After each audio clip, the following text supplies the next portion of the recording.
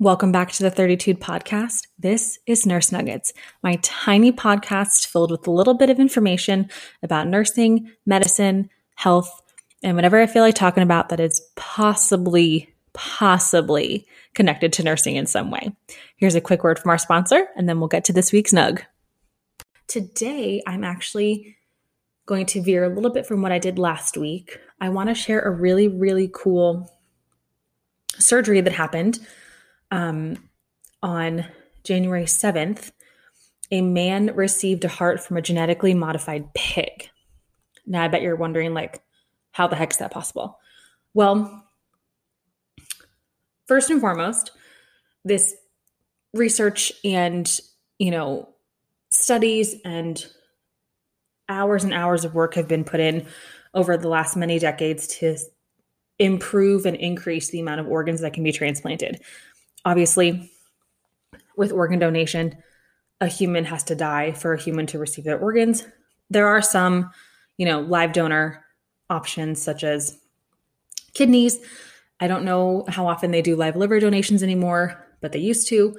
However, the majority of transplants are received from patients that have died. So in an effort to increase the amount of transplants without obviously increasing the amount of deaths, because those are unfortunately by chance, scientists have gone different routes to see how we can get those organs. And this was from a pig. Pig/porcine, you may hear that word pretty often. That basically means pig tissue, is not exactly akin to our DNA. However, pig organs are most similar in size and function, which is why the heart was modified from a pig. So for years, humans have been able to have porcine valves implanted in their hearts, but this is the first full porcine heart into a human. So this man is very grateful, very lucky. He's 57 years old. Doctors said, obviously, without the transplant, he would have passed away. They meaning the doctors, physicians, and researchers, worked for a long time on this because it is experimental and it is a gamble. But the patient was basically like, if it's try this and survive, or, certainly die, let's try this. And this article was written on the 10th. Surgery was on the 7th. For the first 3 days, it's worked, and I haven't seen any news that it has stopped working. So it is continuing to function, which is so, so cool. Doctors said that immediately surgically implanted, the heart started working, which is amazing. It does pose some challenges structurally. It's not exactly the same as a human heart. The human heart has 4 chambers. I don't know how a pig heart works. This article doesn't really go into it. I can certainly find out for you all. But this is very, very cool. The surgeon said that there were a few anatomy problems upon implanting it, which makes sense because it's not a human heart, but that it immediately began to squeeze, and it was just amazing. And I just keep thinking, what must it have been like to be in that room and to truly make history? I think that is so cool. Obviously, this comes with a lot of ethical conversations in terms of, experimenting on animals, or,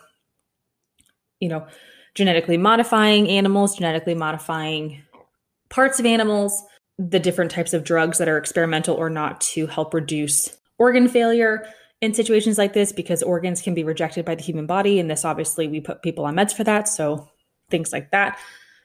I also saw another article related to this patient stating that they had sort of a